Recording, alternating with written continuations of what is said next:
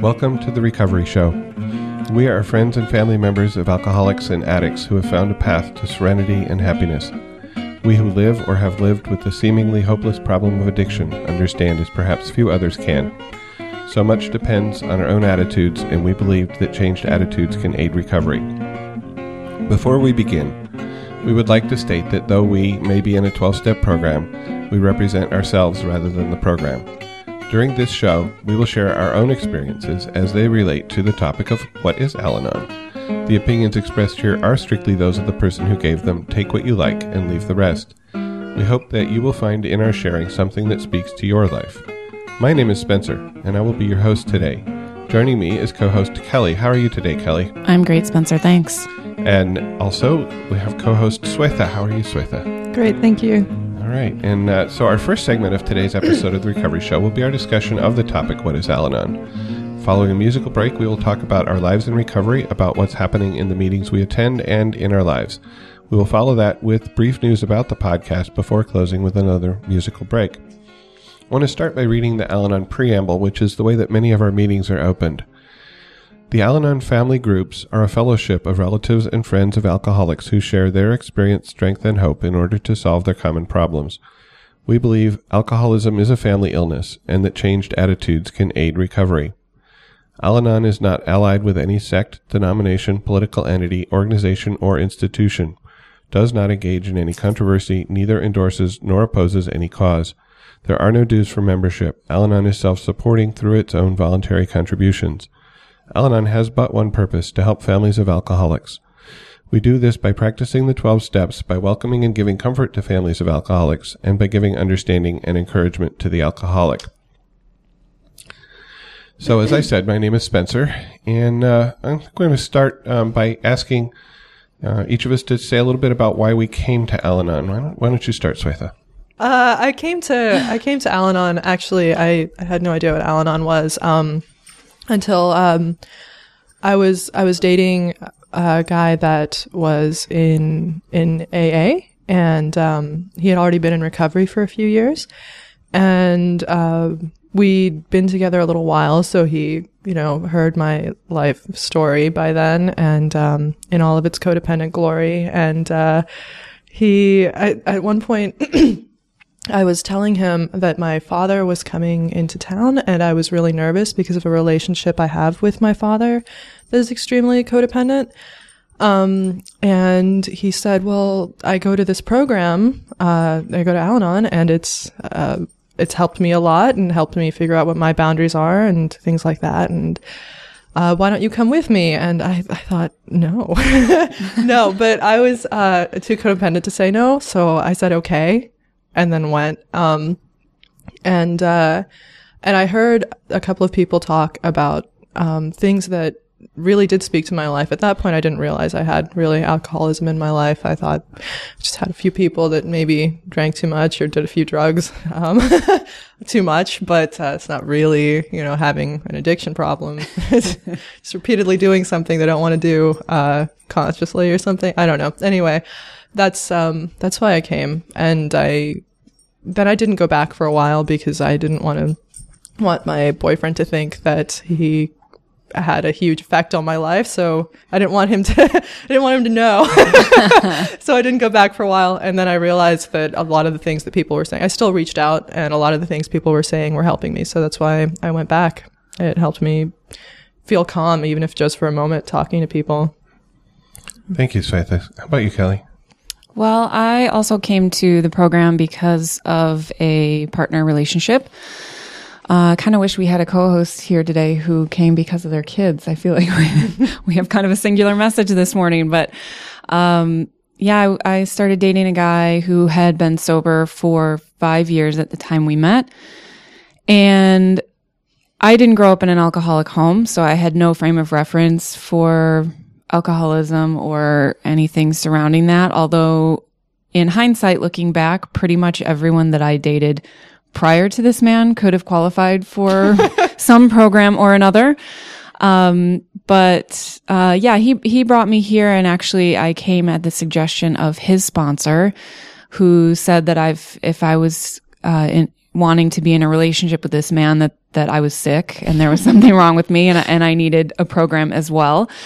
So I came and I didn't understand what people were talking about. I couldn't really relate, and it just seemed kind of like a foreign language, like I was kind of in a foreign country.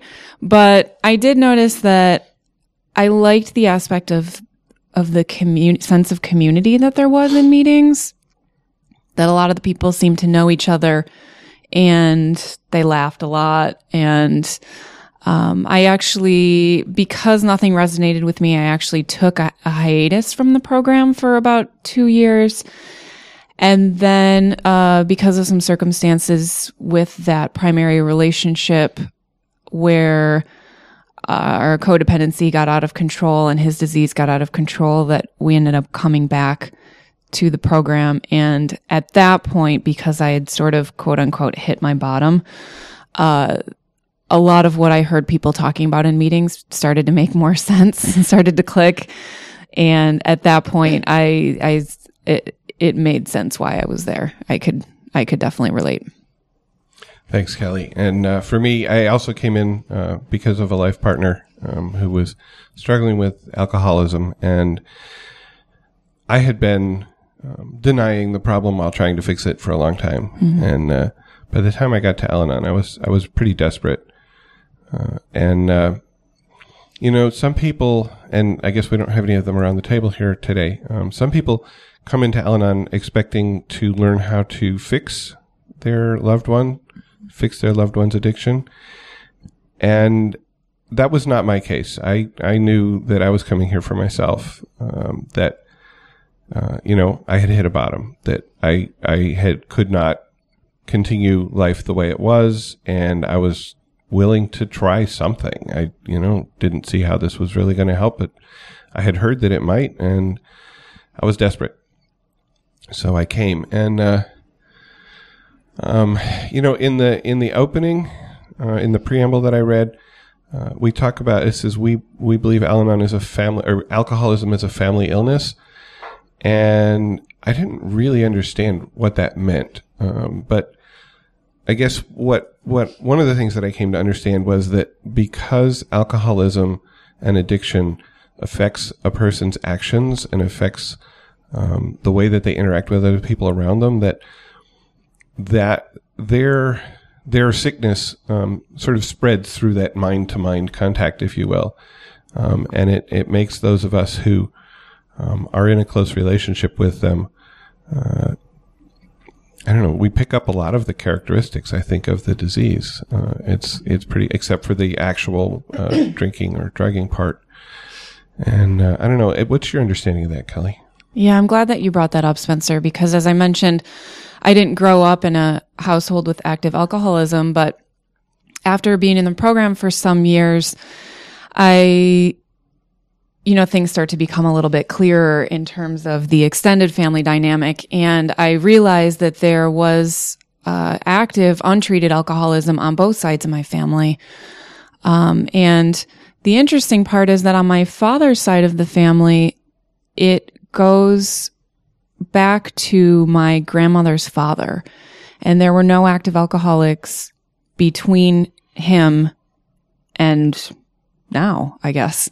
But the interesting thing is that, my father still has a lot of characteristics of what we consider, the family dynamic of codependency, of people pleasing, of emotional detachment, a lot of those things that, like Spencer mentioned, that I picked up on, and those were the ways that I was taught to interact with others, especially my family, but also neighbors and schoolmates and pretty much everyone I encounter on a daily basis. So, I truly do believe that it's a family disease. And I think, to me, it seems like the chaos and insanity of living with active alcoholism requires us to develop certain coping mechanisms. And those are the actions that help us get through day-to-day living. And because those seem to work, and for people who never seek recovery, those are the traits that get passed down from children and parents. So yeah, I do agree that it is a family disease. Swetha, do you have any thoughts on that topic? I really resonate a lot with what Kelly is saying. Yeah, like I said, when I came into the program, I was thinking, actually, my first thought was, I can't be here. I'm cheating. There's no one in my life that's an alcoholic. Right. Except, my boyfriend and one of my best friends who can't stop taking drugs or drinking, and, my uncles. And except for those people, there's no one in my life that's an alcoholic. So I'm cheating by being here. But in my family, there's a lot of codependency. Very similar to what Kelly was saying. I did not grow up with active alcoholism in my immediate family. Holidays were interesting. Those were, people got a little bit goofy on holidays, but, nobody talked about it. And it was, yeah. And, so I definitely picked up a lot of people pleasing, and, a lot of my boyfriends were alcoholics also. Mm-hmm. I don't know if I'm adding to this so much as seconding everything Kelly's saying. But yeah, I did. I mean, whenever I was in a situation with an alcoholic or non-alcoholic, I let them sort of set the rules of the relationship, and whatever they did was how it was supposed to be. And that's how, so I didn't so much set my own rules as learned their rules. And so when I was in relationships with alcoholics, if they acted a certain way, I was like, oh, that's the rule. That's how we act. So when I act that way, that's how the other person has to respond, because this is the rule. And so, yeah, I picked up a lot of really unhealthy behaviors. And when I came into the program, I would talk to friends and sponsors and say, well, they're doing this. They're being manipulative, and they're, forcing this and stuff like that. And, people would say, well, think back. Have you done any of these before? And I'm like, yeah, but that's not as bad or something. I don't know. I had some ridiculous excuse, but, yeah, I picked up a lot of their behaviors for sure. It is definitely a family and friends. Very important to say that too. Family and friends disease. It's really hard to. Right. Yeah. Somewhere in one of the books, I think it's in How Al-Anon Works, and it's talking about, the tradition that says, the only qualification for membership is problem of alcoholism in a family member or friend. Mm-hmm. And everywhere else we say family, but I just take that to mean, sort of my extended relational family, not just the people that, I'm related to by blood or marriage or whatever. And I was thinking about, again, like you guys, I didn't grow up with active alcoholism. I really didn't understand what alcoholism was. I had a certain picture of what an alcoholic was, and my loved one did not fit that picture. So mm-hmm. Clearly she couldn't be an alcoholic. She just, drank too much. Mm-hmm. And so another benefit that I got from coming to Al-Anon and was learning about alcoholism and learning that, alcoholics come in all shapes and sizes from all walks of life, and that, yeah, my loved one really qualified. In my family, I think there is, I know there's alcoholism in my extended family. I have an uncle and a cousin who are in recovery and have been for several years now. And they actually, sort of helped me a little bit when I was first getting used to this idea. My mother, as I've said before, my mother is sort of raging codependent, and I learned it from her very well.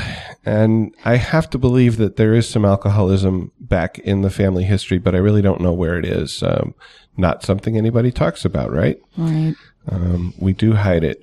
At the Wednesday meeting last week, a lot of people spoke about being in denial about the fact that their loved one had an alcohol or drug problem. And I wanted to speak up and say, my denial was so strong that she told me she was an alcoholic and I denied it. Mm. So no, that can't be true. That can't be true. Yeah, crazy. And so, coming to Al-Anon helped me to start to see that sort of thing, to see my denial. and learning how to live with the effects that alcoholism had had on me, and how to start to change those effects. And also, in my case, since I was at that point living with active alcoholism, learning how to skills to live in that situation and help reduce, if not reducing the external chaos, at least reducing my internal chaos. And there's a couple other programs that I guess none of us have been to, so maybe we can't really comment on them, but there's a program called Adult Children of Alcoholics, which is very, very like Al-Anon, but focuses on the issues that people who grew up with their parents as alcoholics have in particular. And I have friends who are also in that program, and I know they say that there are aspects of Adult Children of Alcoholics. There are things that are talked about in the meetings that really hit home for them, and that those come up maybe, I guess, less frequently or something in Al-Anon. I'm not sure, not having been there. And there's also a program called Codependence Anonymous, which I know at least one friend of mine has been to when he thought his problem was just codependency, and before he recognized the alcoholism that was in his background. And I don't know if he still goes to that one or not. He chose to come to Al-Anon a couple of years ago, and so I don't know. Do either of you have any experience with those programs that, or should we just move on? I've actually sponsored a couple of women who have been active in ACOA, Adult Children. And I do know they have their own set of literature. They have their own, how adult children of alcoholics works, or something to that extent. It's a massive book. It's really intimidating looking. And they also have, something similar to our 4th step workbook, but it really deals with, I think you touched on this, Spencer. Adult Children sounds to me like it deals much more with examining the things that you missed out on in childhood as a result of being raised by an alcoholic. So some of the emotional deficiencies and sort of loving type of behaviors that you didn't receive growing up, and how to nurture those and change your behavior so that you can be more loving and, caring towards others, I guess. I haven't actually worked it myself, but I have discussed it a little bit with them, and it sounds like it is similar. I mean, if you live in an area where they only have Al-Anon and they don't have any ACOA meetings, I don't think they're so different that you would, be totally suffering by not having it. But the literature definitely covers a lot of things that aren't in the Al-Anon literature. So. I haven't really had a lot of experience with either. I think my first meeting, I asked what the difference was between Alcoholics Anonymous and Codependence Anonymous, and why someone would go to one instead of another. And someone in the program just said they're the same thing. I just like the people here. They're all my friends here. So it's like, okay, well, that's a whole other meeting that I'd have to commit to. So shit, I'm just going to stay at this one. Really? Yeah.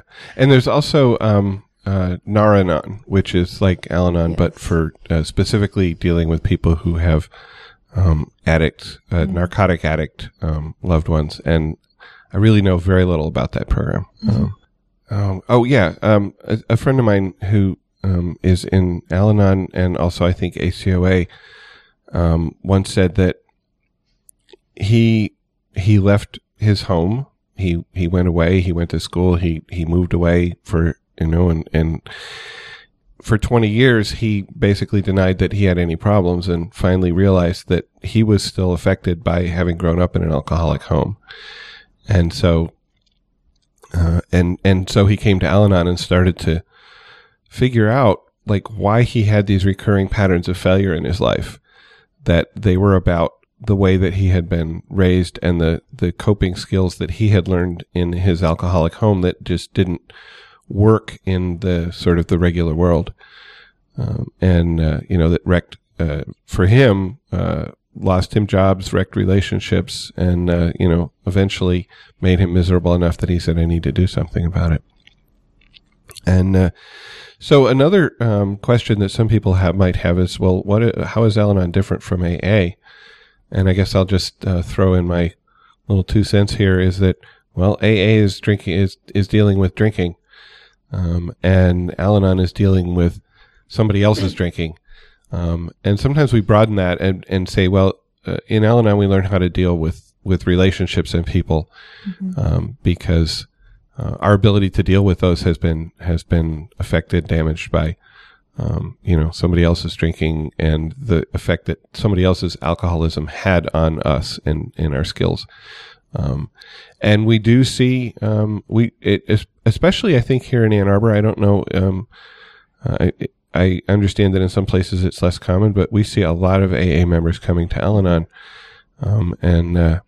My sponsor has told me he feels that any AA member is sort of automatically qualified for Al-Anon because they always have family members or close friends who are alcoholics, or in some cases, I know a number of people who've ended up coming to Al-Anon because they couldn't deal with their sponsees, the people that they were sponsoring, maybe going back out and drinking, and their desire to control those people, and they knew that they couldn't. They knew they were powerless over alcohol, but when they would try to talk about those issues in an AA meeting, and somebody, maybe their sponsor, would say, that's an Al-Anon issue. You should go to Al-Anon for that. And or they grew up in an alcoholic home, or they're married to somebody who's an alcoholic, or they're it's all there. Kelly, do you have thoughts on this? I do. I think from my perspective, I look at it that both programs deal with addiction. AA deals with substance addiction. And as you mentioned, I get the impression that the program here in Ann Arbor is slightly different from some other areas where a lot of the AA meetings in our area are very welcoming to drug addicts as well. And they realize that a lot of people are cross-addicted, that you may just not be addicted to one substance. You may have used many, many different kinds. But a lot of times we talk in the Al-Anon meetings here about how our addiction is people and relationships. And that is true for me. It was so much easier for me to focus on what everybody else was doing and trying to plan out their lives and control their behavior and get them to do the things that I thought were best, instead of focusing on my own life and problems, of which there were many. So to me, that is almost kind of a similarity and a difference in the same sense that they both deal with addiction. Al-Anon is just more about my addiction to people or my codependency. Mm-hmm. I haven't had a ton of experience with AA, but I have read that in the past that people, friends and families of alcoholics used to go to AA meetings with their alcoholics way back in the day, and that was helpful. Also, I mean, somebody actually mentioned to me recently that the difference between people in Al-Anon and people in AA is, we have essentially the same issues, but it manifests differently sometimes. That, for example, I can be really self-centered and have really low self-esteem and a really big ego, and simultaneously accuse my qualifiers of that while manifesting those traits. So, I just, like Spencer said, I think it's just dealing with, and Kelly, it's just two different addictions, same issues. I did want to mention too, I know, Spencer, you talked about how in this area, a lot of AA members do come to Al-Anon, and I have sponsored a few of them, and I've noticed that there are a lot of similarities in the behavior, as Swetha mentioned, but there are some differences too. And I think it's important to mention that if you are in both programs, it's really important to have a sponsor in each program or all of the programs that you attend, because there are enough differences where it's important to have that perspective from each program to help you get through whatever issues you're having. I've sponsored some guys in Al-Anon who are also in AA, and one of them, he would call me and he would say, I'm doing this thing, or I want to do this thing. What do you think?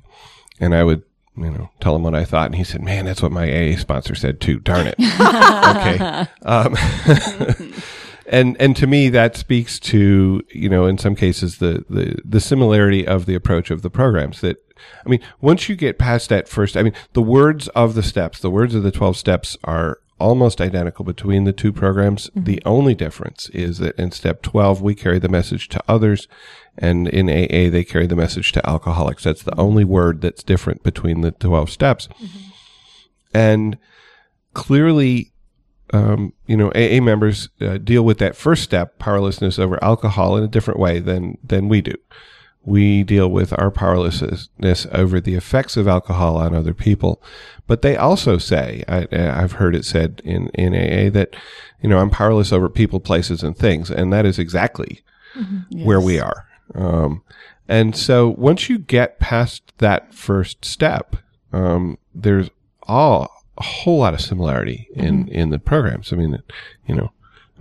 listened to our step 2 talk from, discussion from last week, and I'm like, wow, there's almost nothing that's Al-Anon specific in what we said. And I've had this experience talking on the Recovered podcast, which is more focused on AA, that unless we're talking about things that deal sort of directly with drinking, directly with alcohol, we're saying the same stuff. Mm-hmm. Right. We're starting to talk about how Al-Anon helps us. We've talked about that a little bit, and I want to read an email we got from one of our listeners.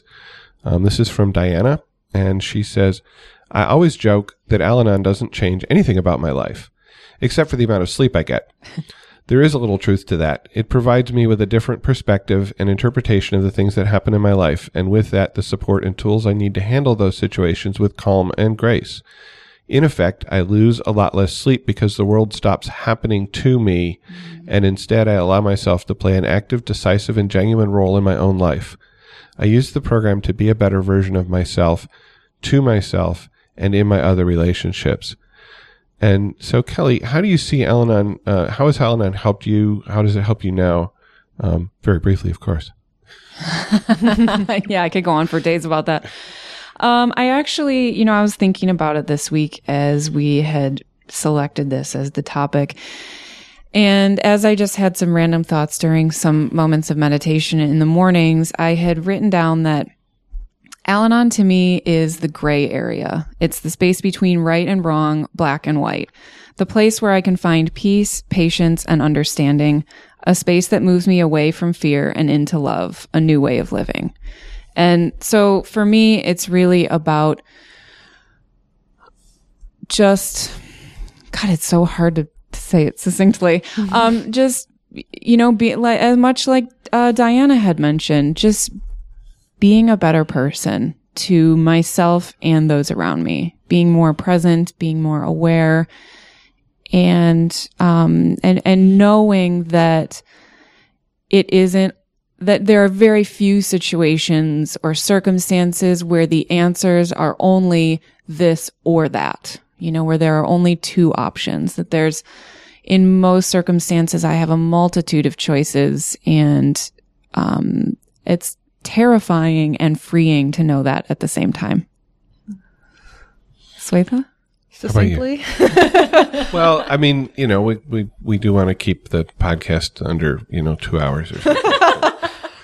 Al-Anon, how Al-Anon helps me. I think, this past week, for example, I got some pretty devastating news, and, if a year ago, before I came to Al-Anon, I would have, spiraled. That's not to say I haven't a little bit in the past few days, but I would have spiraled and sunk into a self-pitying depression and things like that. But, rather than being self-aware and being present and trying to be solution-oriented and realize where my boundaries are, what my limits are, and what I can do, and worry about what I couldn't do, and with Al-Anon, I've been able to be self-aware, been able to get up and get dressed and shower and laugh still. I mean, and be okay and realize that these are the things I can do. Sometimes I'm going to screw up and I'm all right and I'm still a person. So I guess Al-Anon just helped me be okay with myself and be calm in that.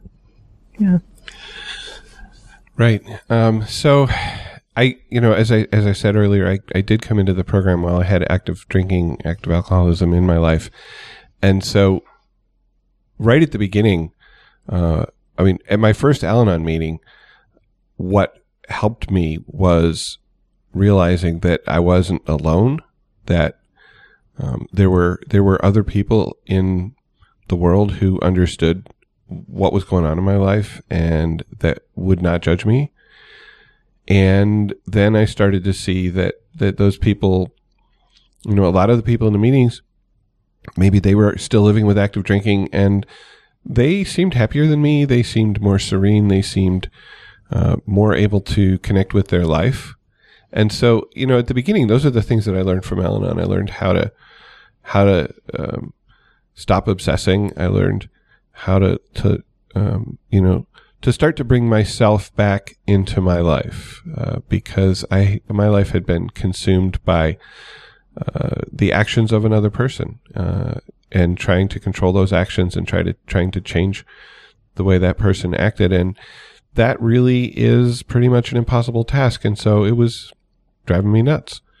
And of course I didn't recognize it. It's like the story about, cooking a frog, right? You put the frog in a pot of cold water and you slowly heat it up and the frog never realizes it's getting hot until it's too late. And that's kind of where it was for me, that it was gradual, right? It built up gradually and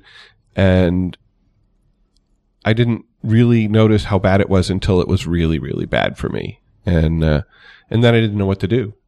I couldn't hop out of the pot.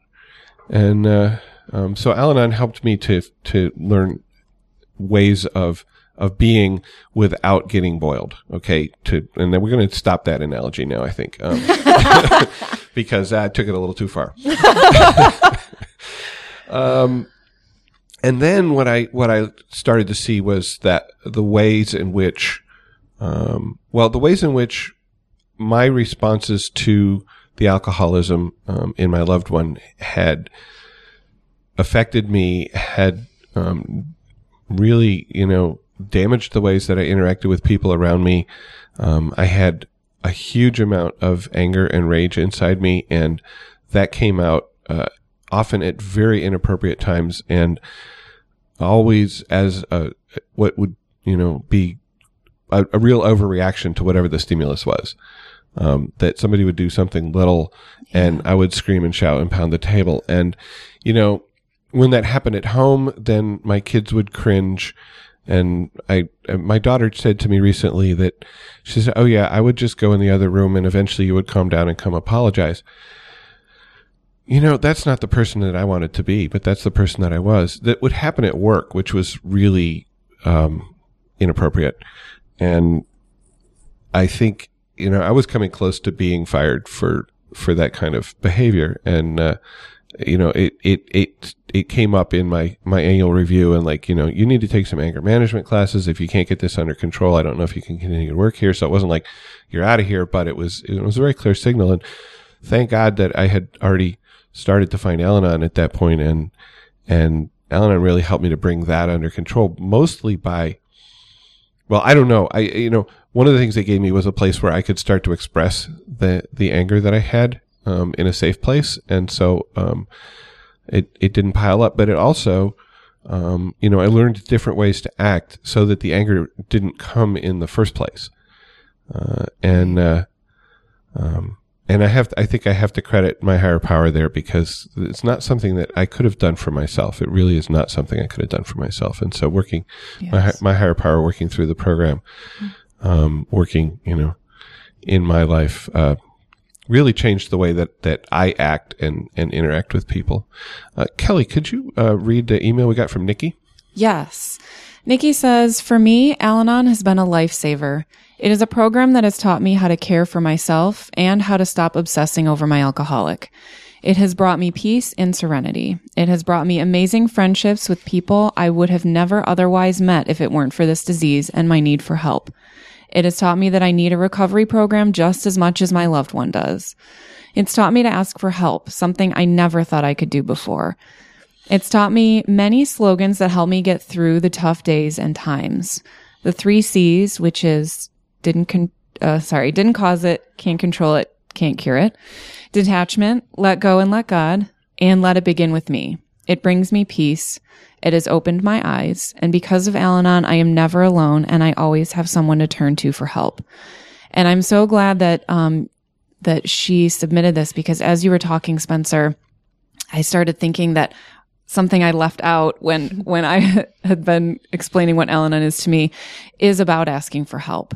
I distinctly remember this feeling before the program of total isolation and this sort of inner competitiveness almost of feeling like I have to do this myself. I have to do this alone. I have to fix this. I can't tell anyone how bad this is.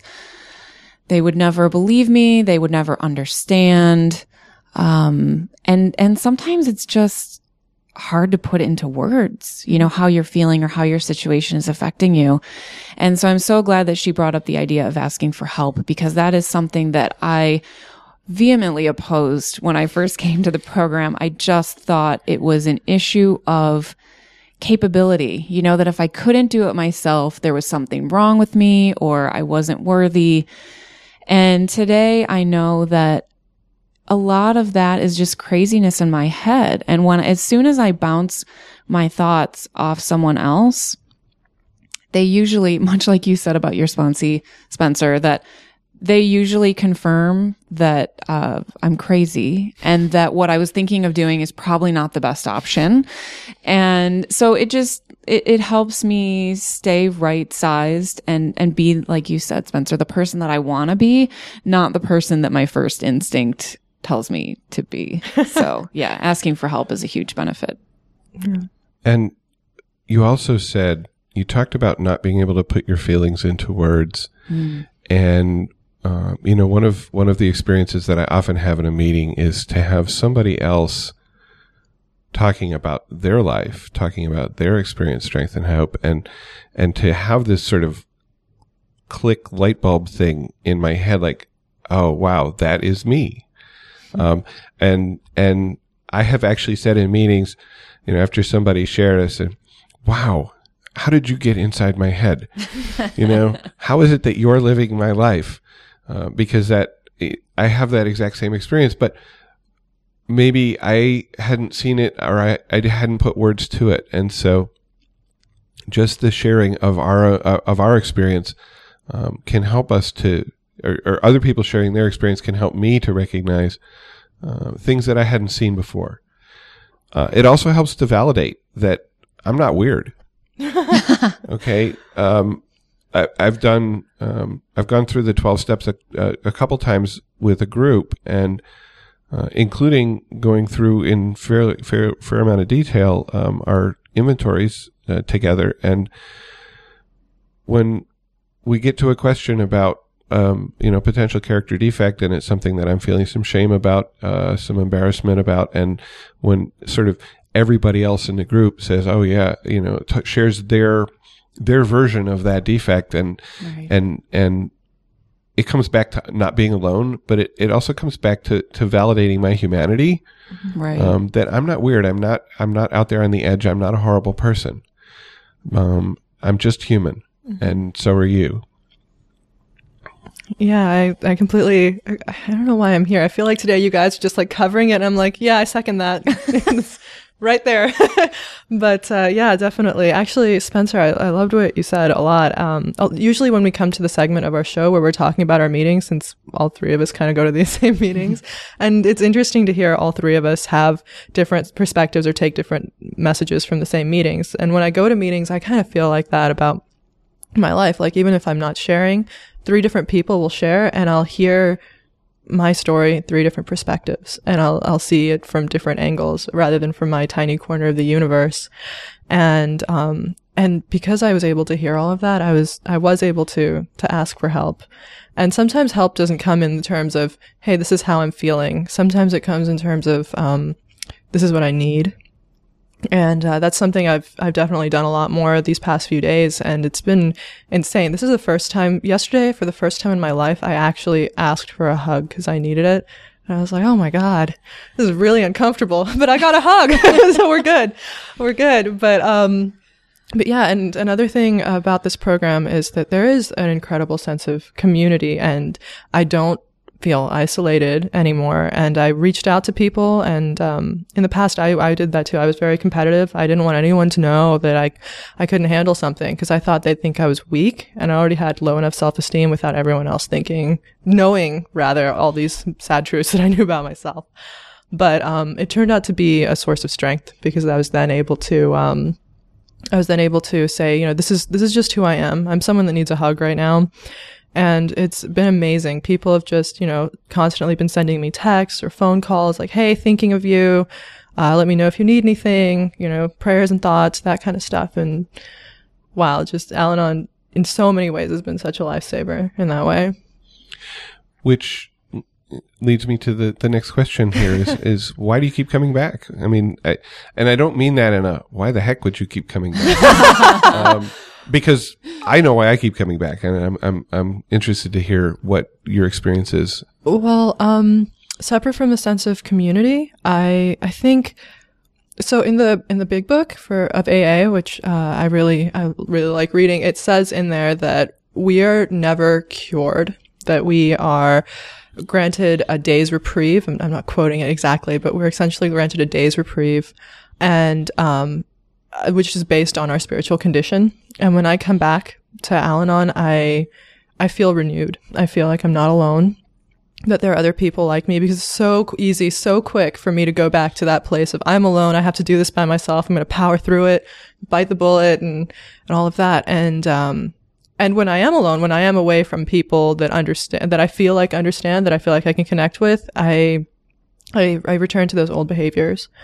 And when I go to Al-Anon, even if I'm reading literature, even if I'm talking to people, there's nothing like a meeting for me. And when I go to Al-Anon, I'm able to remember, like, look at all of these people. They're all here. They're all supportive. They're all hopefully not judging me. And at the end of the meeting, my absolute favorite part of every meeting is at the end of the meeting, we all hold hands. We say the Serenity Prayer. And then we say, works if you work it. And my absolute favorite part, you're worth it. Which it's nice to be reminded every so often, and not just, you know, keep telling myself, you know, I can do it. But a group of people sometimes saying that to me can be my higher power. That's why I keep coming back. What about you, Spencer? Well, you know, at the beginning, I kept coming back because it was really helping me to live in peace with my alcoholic. And, you know, my alcoholic's been in sobriety for a while, but if I don't come to Al-Anon, now that I recognize my dysfunctional behaviors and dysfunctional thinking, if I don't come to Al-Anon regularly, and, you know, maybe there would be another place, but Al-Anon works. I start to go back into those ways of thinking and those behaviors, and it doesn't feel good. Mm-hmm. I like to make the analogy with going to a gym. Mm-hmm. You know, you go to the gym to get yourself physically, to help yourself physically, you know, to your physical health. And you don't go to the gym for a couple of weeks and, you know, build up some muscle, build up some endurance. Well, maybe it takes more than a couple of weeks, but, you know, unless you're taking, you know, steroids or something. And that's another program. Yeah, that's another program, exactly. You know, you don't say, oh, I got this gym thing, I don't need to go anymore. Yeah. Okay. And for me, Al-Anon is like that. It's my spiritual exercise. Mm-hmm. It keeps me mentally and spiritually healthy. Mm-hmm. And I need to keep doing that. I need to keep working that program. You know, I think it might have been the first year I was in Al-Anon, and it came around to New Year's. Mm-hmm. And whichever year it was, we had a meeting on New Year's Day. My regular meeting happened to fall on New Year's Day. And so one of the things people were talking about in the meeting was New Year's resolutions. And I said, I'm done making New Year's resolutions. I have one resolution, and it's not one I make at the beginning of the year. It's one that I make all the time, which is to keep working this program. Mm-hmm. And that's the only resolution that I need, because if I keep working this program, I will fix everything else that I want to fix. Kelly? Yeah, I agree with that. I keep coming back. Well, actually, there's someone in one of our meetings who explains it in a way that when he first started coming, he felt good for the hour that he was in the room. And then as soon as he left, he would start to feel crazy again. And then eventually, he would feel good for the hour of the meeting. And then when he got in his car, and then about a mile down the road, and then he would start to feel crazy. And anyway, to shorten the story, the way that he keeps explaining it is gradually he felt better for longer and longer after each meeting that he attended. And I can definitely relate to that, because when I first started coming, it was, as codependent as my relationship was, it was an hour break away from my alcoholic that I really needed. I needed that space to be away from him, to be in my own space, to hear other people talking. I just needed to be forced out of my codependent situation. And so, I felt better for an hour at a time. And now I'm at a point where I feel like it's just become part of my lifestyle. It's not, like Spencer said, it's not like going to the gym for the month of January and then deciding I don't want to work out anymore. It's something that I don't feel right if I don't go now. Mm-hmm. That much as you both said, I start to feel crazy if I go too long without going to a meeting. And, nowadays it's where all my friends are. Mm-hmm. I still have friends out of the program, and I still have coworkers, but the people that I'm closest to, the people that I relate to the most, and the people that I am most honest with in my relationships are in the program. And it's really sad if I have to go a couple weeks without seeing them. So yeah, it's almost kind of a part of me now. What would you say to somebody who is thinking about coming to Al-Anon? They haven't come. They're not sure what Al-Anon might do for them. Maybe they're not sure if they qualify. What might you say to a friend? Not it. Not it. Kelly first. I'll volunteer.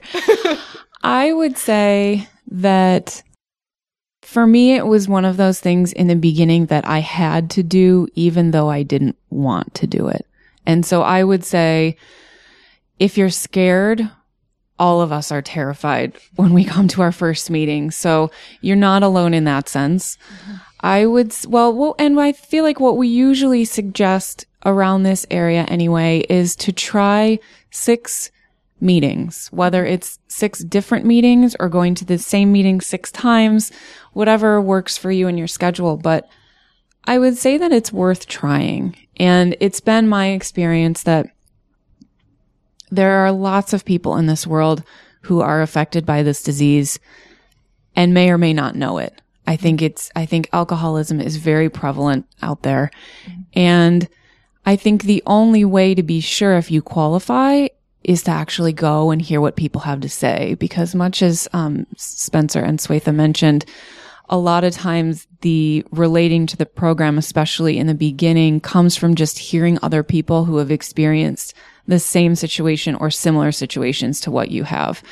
And you can't get that through just the literature, mm-hmm. in my experience. So I would say go for it. Take a friend if you have to, if you're too nervous to go by yourself, ask somebody to go with you.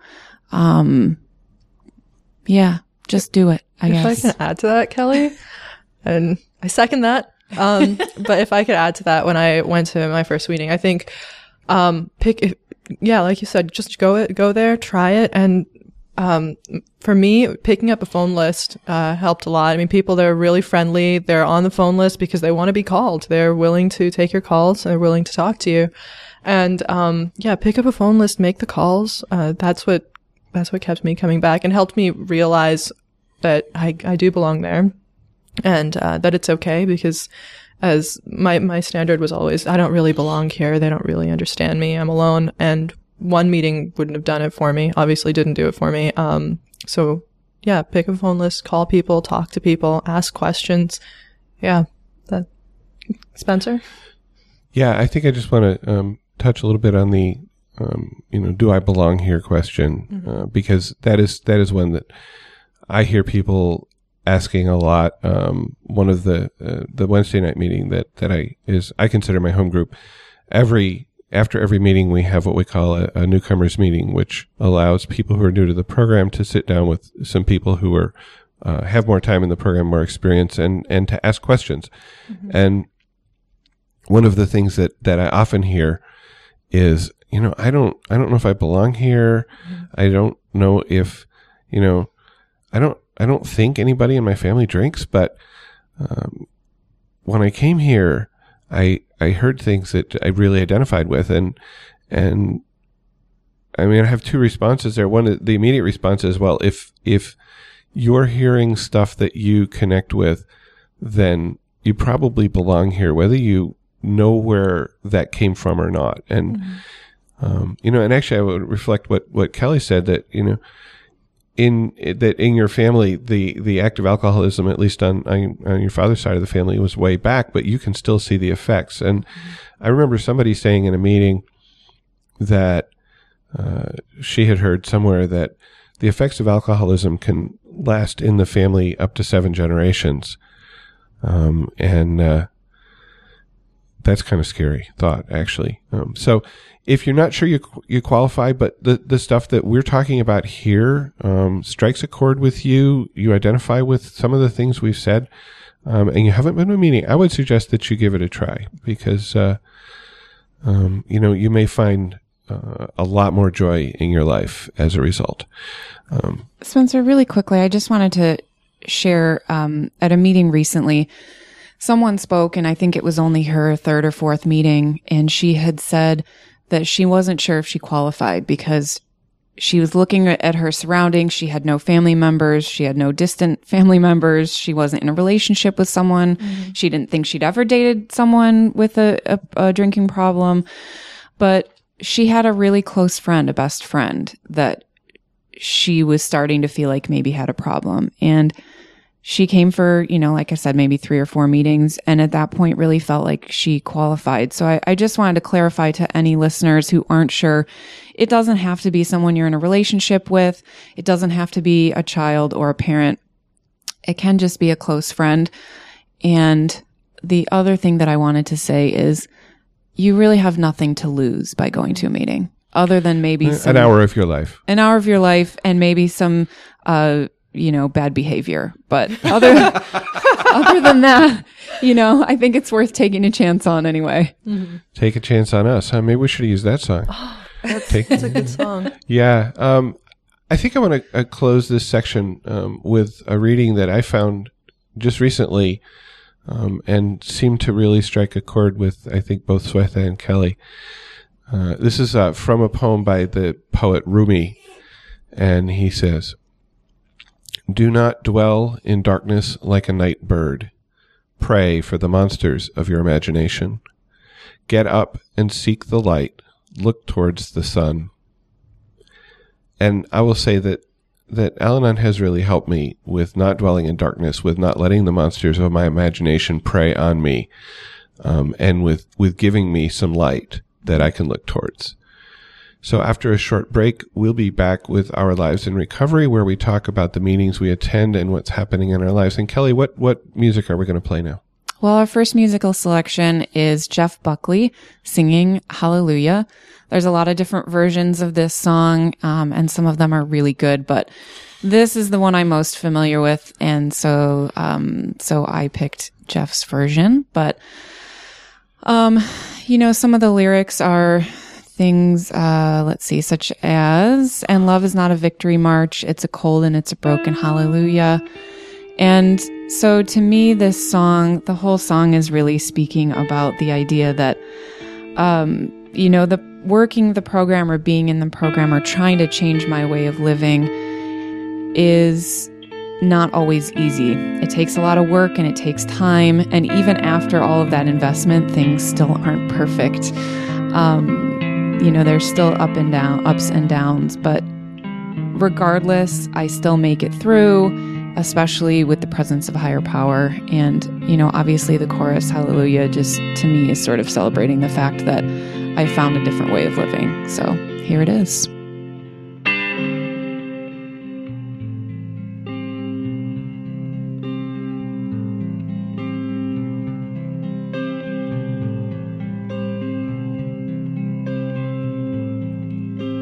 Well, I heard there was a secret chord that David played and it pleased the Lord. But you don't really care for music, do you? Well, it goes like this: the fourth, the fifth, the minor fall and the major lift, the baffled king composing hallelujah, hallelujah.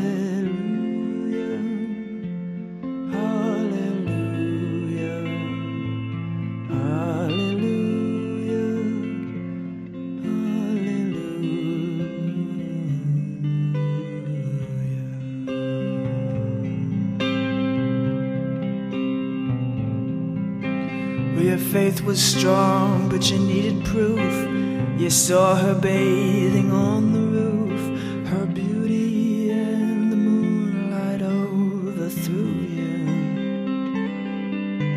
And she tied you to her kitchen chair, and she broke your throne and she cut your hair, and from your lips she drew the hallelujah, hallelujah, hallelujah, hallelujah.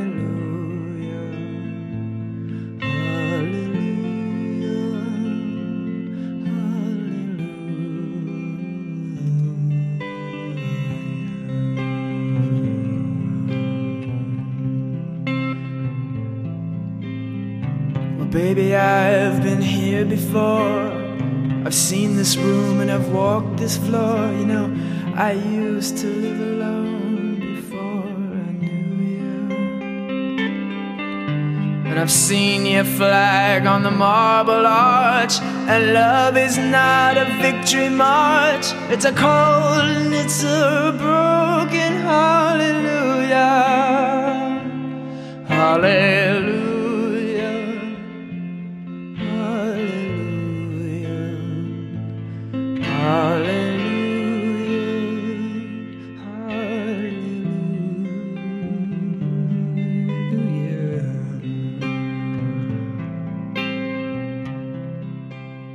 In this next section of the podcast, we talk about our lives in recovery, about what's happening in our meetings and in our lives this week. And I just want to quick comment on the song. I think it was my daughter told me that this is the most covered pop song ever.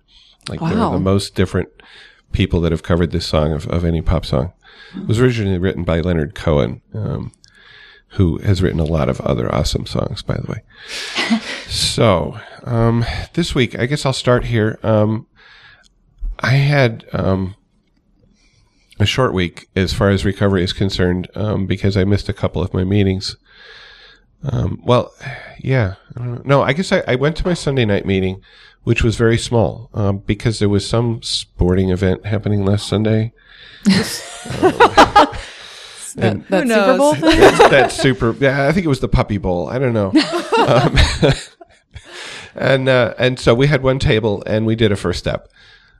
Because we had a newcomer at the table, and that's what we do in that meeting. And, and that's one of the things about going to meetings is that each meeting is different. Each meeting has different traditions. Each meeting has a potentially different format. And this is one of the reasons that we encourage people who are coming to Al-Anon to try different meetings because, the Wednesday night meeting, the Just for Today meeting that, all three of us go to, is a very large meeting. And only a few people actually get to share in that meeting. And some people like that because they don't feel pressured to share.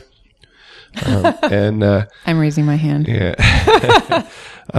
But so I also go to a couple of other smaller meetings because, those meetings give more people a chance to share. And so at Wednesday night, it was the first Wednesday of the month, which means in that meeting that one person gives a longer talk about, what brought them to Al-Anon, what they found here, and how it has changed their lives. And the share, the lead on Wednesday night was extremely powerful for me. The woman who shared was really honest about what happened in her life, and in particular about how she did not see what was going on in her loved ones, that the denial was very strong in her, that she had to be told. She didn't recognize the problem in a friend, in her close friend, until he went into recovery, until he checked himself into a treatment program. She didn't even recognize that there was a problem. And that struck a chord with a lot of people. I missed Friday night. I had something else I had to do. I was out of town. So I'm glad I'm here. I was at the Friday night meeting, so I'll pick up there. At the Friday night meeting, we looked at the Courage to Change book, the Daily Reader. And the reading was about people pleasing, which I really, really resonated with. There were a lot of really good shares there. I really enjoyed that. And it's interesting. The thing that I really like about meetings is that if you're open to it, if you really are listening to things, most of the time they're talking. I mean, it feels like for me that they're talking to me. And last Friday when I went to the meeting, I was like, this has nothing to do with the stuff that's going on in my life. And then I actually listened.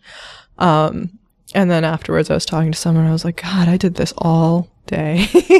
And even though it wasn't directly what I was focusing on, it really was something that I needed to hear. And like for all the people that are thinking about meetings, I definitely felt calm for an hour at least that day, and up until I got into my car.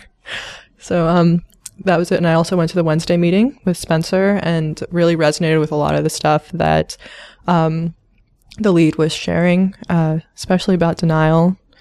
And it's interesting that even though, I mean, I haven't been in the program a long time, I think about 6 or 7 months, but it's interesting how much all of these things still affect me. And that I'm so glad to keep going back to meetings and having friends that remind me gently that maybe you should want to listen to this. Kelly, what about you? Well, I was also at the Wednesday night meeting, and it was a really great experience for me because the speaker was my grand sponsee, which for those of you who don't know, that means she is one of my sponsees, if that makes sense. And that perspective is always really amazing to me when I can hear someone speak that I've known since their first day, since they came in. And since I don't work with her, I don't know her story in the way that it was presented at the meeting. And, but I have seen her change.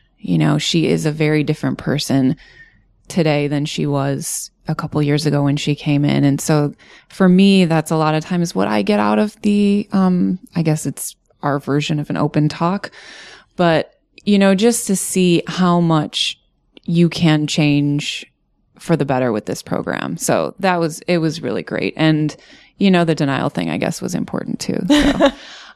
The Friday night meeting, I also had the same reaction, Swetha. As soon as they finished the reading, I was like, ugh, who picked this? This is horrible. It has nothing to do with anything and it sucks. But then everyone started sharing, and Spencer, you would have been proud. I had stuff to say. I almost shared. I just didn't, I didn't butt my way in. So I figured, I'm trying to trust my higher power. Maybe it just wasn't my time. But anyway, that meeting was great. Justification. And then Yeah. I'll keep coming back. How's that? And then I did go to an AA open talk last night, which was also really great. It was a younger speaker, and it was her first open talk, and she was extremely nervous, but she did an amazing job. And also along the lines of the speaker from Wednesday night, it's so funny how I can quote unquote know someone in the program and really know nothing about them. Like I had no idea that her story was as tumultuous as it was. So that was great as well. All right, thanks. And so next week we will be talking about enabling, which is generally a good, strong topic for a lot of us. We welcome your thoughts. You can join the conversation, so please leave a voicemail or send us an email with your experience or questions about enabling. Kelly, how can people send us feedback? Well, there are several ways. You can call and leave us a voicemail at 734-707-8795. So if you have some thoughts now, either on enabling or on our topic today of what is Al-Anon, you can put your podcast on pause and call us at 734-707-8795. Or if you prefer, you can send us an email at feedback@therecoveryshow.com. And we would love to hear from you. So please share your experience, strength, and hope about today's topic or about enabling. Or if you have a topic you'd like us to talk about that we haven't covered yet, definitely let us know that too. If today's discussion raised a question in your mind, or if you have questions you'd like us to address about enabling, give us a call. So, Swetha, where can our listeners find out more about The Recovery Show? They can learn more at our website, therecoveryshow.com, which has all the information about the show, including notes for each episode, a blog with daily meditations, links to the music we play, and a page to which we periodically post recordings of Al-Anon Open Talk speakers. We've also got a few links to other recovery podcasts and websites that we like. Another way to contribute to the content of the podcast and the website is to leave your comments on the show notes or on the blog. Just hop on over to therecoveryshow.com and enter the conversation there. And we have actually, there's one piece of listener feedback that came in this morning. It was on, I finally posted a new Al-Anon Open Talk. And if you haven't listened to Mary Pearl, she is really hilarious and really has a lot of wisdom. The one I posted is she's talking mostly about steps 6, 7, 8, and 9, about becoming ready to have our character defects removed, and then about making amends. And she has some amazing stories from her own experience that really illuminated those for me. I understand that I guess she may be a little controversial in the community, but I like her. She's really down to earth. And we had one of our listeners, Mark, commented on that Open Talk post that Mary Pearl is awesome. And thanks, Mark. Yeah, thanks, Mark. We're glad you're here, and please keep coming back. And we had an email. I had an email from Jeff who says, "Hey, I found your show through Recovered, which is a sister podcast on the Andy Mark Network." And Recovered is also a recovery podcast, more aimed at AA, but with Al-Anon participation. And Jeff asks, have you thought about putting your show up on Stitcher? Stitcher Radio is an app you can download to your smartphone that will play podcasts without having to download them to the phone first. Oh. And my answer to Jeff is, yes, I've thought about it. It's on my to-do list. I spent my sort of time I had available to work on the website this week replacing our podcasting plugin because there was a security hole in the old one. And so I had to replace it and of course ran into some issues and had to deal with those issues. And, so it will happen, Jeff. Swetha, how are we, what's our next music that we're going to close with?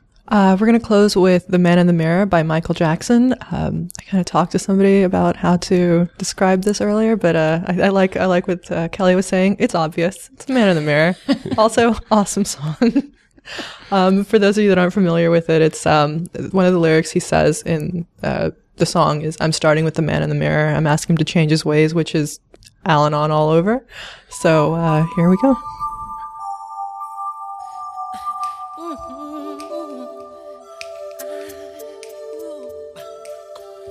Gonna make a change for once in my life.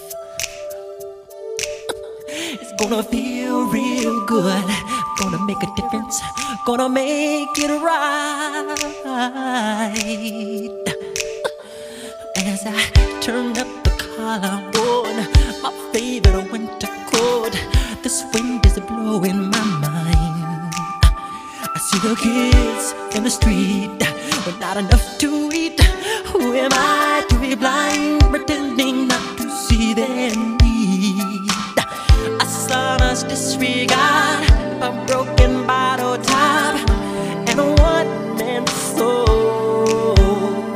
They follow each other on the wind, you know, 'cause they got nowhere to go.